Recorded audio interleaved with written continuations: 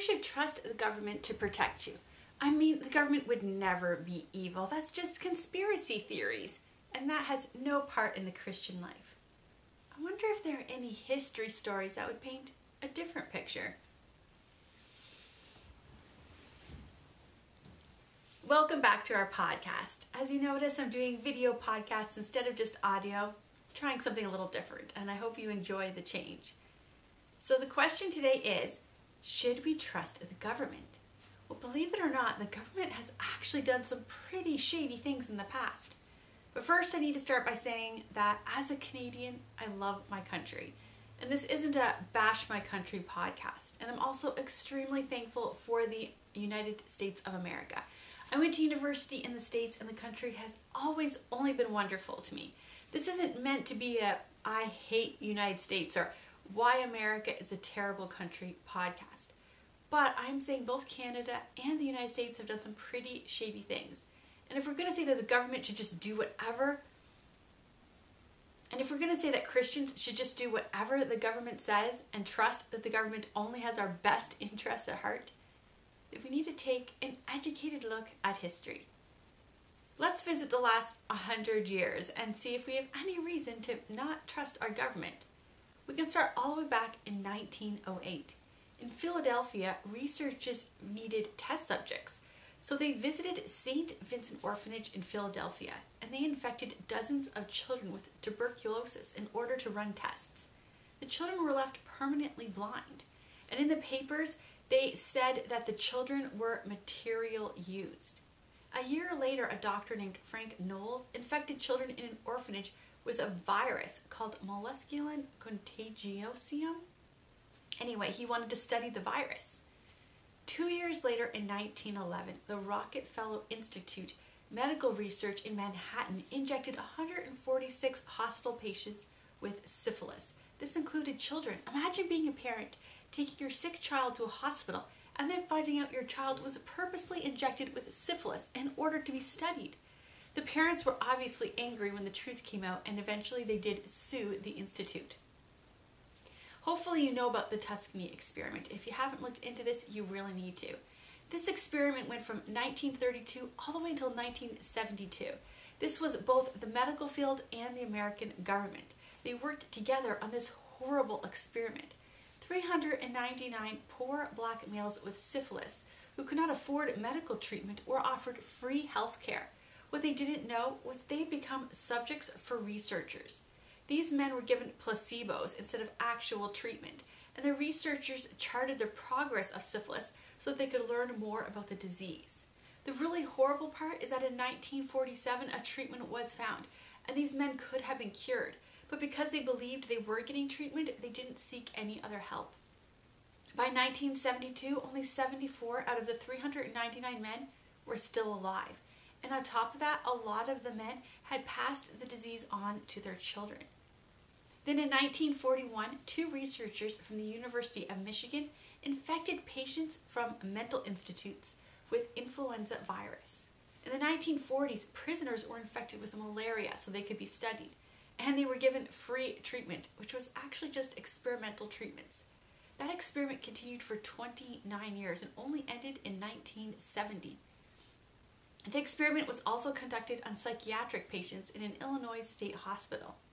From 1946 to 1948, the government injected prostitutes with sexually transmitted diseases and then allowed prison inmates and insane asylum patients and even Guatemalan soldiers some free time with the prostitutes in order to test how different sexual diseases spread and were treated. Over 700 people were infected as part of this study, and Johns Hopkins University and the Rockefeller Foundation were involved in this study. In the 1940s, the University of Rochester injected uranium into 6 unexpected patients to find out how much uranium our kidneys can tolerate before getting permanently damaged. In the 1950s, the Massachusetts General Hospital used terminal patients to run experiments on, including patients who were in a coma. They infected them with uranium to test this new chemotherapy treatment. The doctor who ran that study died in 2001. Perhaps the most horrific stories we have not been taught in school is the Manhattan Project. In Manhattan, people were told they could get free cancer treatment at a special hospital in Manhattan, but in actuality, the cancer patients were used as experimental subjects. One man named Albert Stevens, who had stomach cancer, was injected with highly radioactive plutonium. But the worst part was that when he arrived at the hospital, they did a surgery and found he didn't even have cancer. But they didn't tell him that he was cancer-free, because since he was cancer-free, he was an even better test subject. The youngest test subject was only an 18-year-old girl, and she was injected with plutonium for a gland disorder. It's shocking to think that people traveled from all over America to get to this hospital so they could get specialized treatment as a final hope. But actually, they were just being used as test subjects to find out how much plutonium affected human bodies. The Vanderbilt University also got in the game. They gave 829 pregnant mothers a special vitamin drink and told the mothers this would mean their babies would be born very healthy. But this so-called vitamin drink was actually radioactive iron, and the researchers wanted to know how it would affect a placenta. The babies were born and later died of cancer. As a side note, while this was happening, the Nazis were on trial for human experimentation. In the 1950s, 73 mentally challenged children were fed a special oatmeal. The oatmeal was radioactive calcium, and this is how the medical field learned how nutrients were digested. The children and their parents were told they had been picked for a special science club. At the same time, the University of California in San Francisco gave 29 arthritis patients radiation so they could collect data for the military.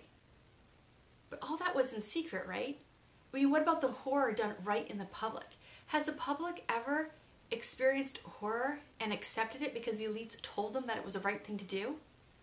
Well, the Supreme Court decision of Buck versus Bell in 1927 made it legal to forcibly sterilize a person. Carrie Bell was sterilized because her foster mom said she was an imbecile, and her mother was an imbecile, and her daughter was as well.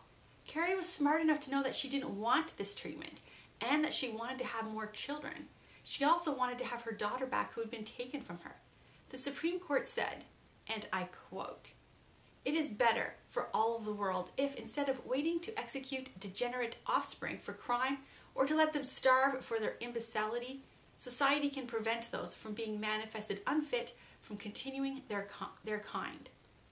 This started a time of eugenics that really still continues today. Although the word eugenics is no longer used, it still happens. Let's look into that. Anyone who was a threat to the cleanliness of the American gene pool was to be sterilized. Not shocking, anyone who was poor, black, uneducated was considered to have unclean genes. The government once again offered free treatments in the poor and black communities and unknowingly castrated young girls. Mothers would take their daughters to the hospital for free treatments, and the doctors would say they just needed a minor surgery, but what they would actually do was tie their tubes. Single mothers were offered free homes and money as long as they had their tubes tied to make sure they didn't have any more children. So in those cases, those mothers were considered consensual treatments. However, is it really consensual if they're bribed with free housing and money? One organization that started at this time and was the eugenics organization was called Planned Parenthood.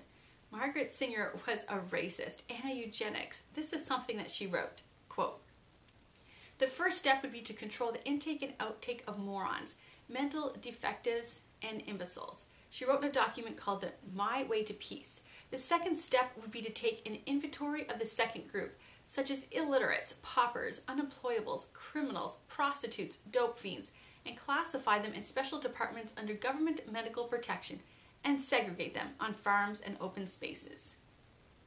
In other words, she wanted to put them in concentration camps for the unfit. She also said, "We need to apply a stern and rigid policy of sterilization and segregation to that grade of population whose propensity already tainted to those inherent is such an objectionable trait such as transmitted to offspring." In all, she wanted to get rid of anyone that she didn't think had correct genes. Today, Planned Parenthood still targets any babies with disabilities or babies from poor families. They don't use the word eugenics anymore, but they're still in the eugenics business. And as a side note, Planned Parenthood was run by Bill Gates Sr., who was the president of Planned Parenthood while he was raising his son, Bill Gates Jr.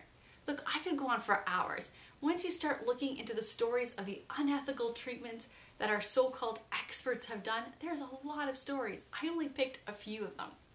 Now maybe you're saying all those horror stories were in the early 1900s, but some of them didn't end until the 1970s, and a lot of them we didn't know about until the 2000s, when the researchers involved passed away, and some of the other people willing to actually speak up were allowed to speak out and tell their story because the people who were in charge of it had died. So the things that happened in the 1980s and the 90s and the 2000s, we don't know about them yet because, well, the people involved in them are probably still doing those things and the records are still sealed. But right in front of our eyes, we are watching experiments done on little kids to find out if their gender can be changed. And already those children are starting to speak out as they are growing into young adults. And they're talking about the horrors of the treatments that they received and the results that they're forced to live with. But society is still celebrating these treatments because the elites have told us that it's good for society. What I do know is that those who don't learn history are doomed to repeat it. And it seems pretty clear that we are currently living in a giant study where we are all test subjects and we're being used against our wills. So back to how we started this. Should a good Christian just go along with everything without asking questions or looking into theories of what is happening? Well, I guess the question I would ask is this. What should a Christian have done during the stories that I just told you if they knew what was happening? Maybe we should do whatever those people should have done now. For more podcasts, blogs, or videos, check out my website, lauraleesiemens.com. And make sure you subscribe to this podcast, and you can even leave a review. And I'll see you next week.